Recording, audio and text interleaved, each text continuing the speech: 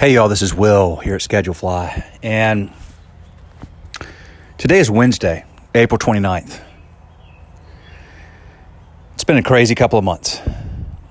We've been very thrilled and thankful and humbled at ScheduleFly that we've been able to record quite a few episodes of our new Onward series.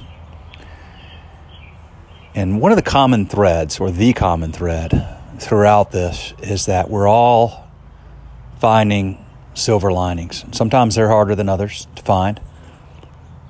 But if you listen through this series, everybody is, trying to think through what positive can come out of this, what good can come out of this, what good will come out of this.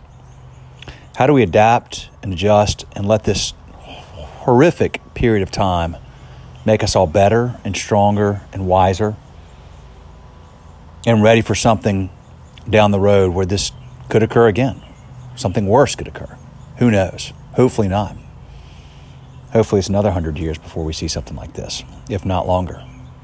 Nevertheless, I was talking to somebody today on an episode, Gina Stefani. She's up in Chicago with the Phil Stefani restaurant group, and one of the things we were talking about is how, I'm 45.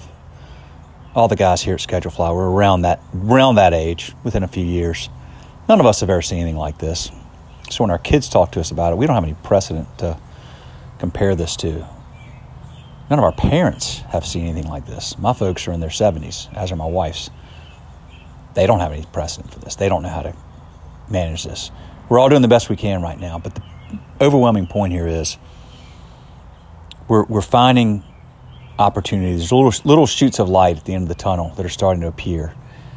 And we hope that you'll stay positive. We hope you'll stay optimistic. We hope you'll stay driven, creative, thoughtful, intentional, nimble. Take each day as it comes, and prepare for challenging times, but great times ahead, because we will get there.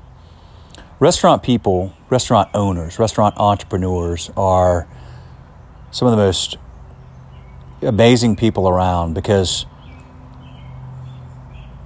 before all this, they already run a business that's thin margins, many, many, many variables all the time to think through and manage. But without question, the ones that are successful are always thinking about those around them first. They're thinking about their employees. They're thinking about their customers. They're thinking about their communities. Right now, many of them are thinking about first responders and how do they help them. That's what hospitality is. It's helping others. It's thinking of others first, and that's what y'all do. Keep doing it. We love y'all. We're proud to serve you. We're thankful for the opportunity to serve you. We appreciate those of you that are coming on this podcast, and we ask only that you, if you're listening to this, rate the podcast. If you put comments in there, it helps. The more ratings and commentary we have, the more that this gets organically spread. And we ask you to just share this around. Tell your friends, your family. A lot of people have a lot of time right now, so if they like podcasts, we hope that we're providing good content. We appreciate it. Thank you very much for listening. We're going to keep these things coming, and we'll talk again soon. See ya.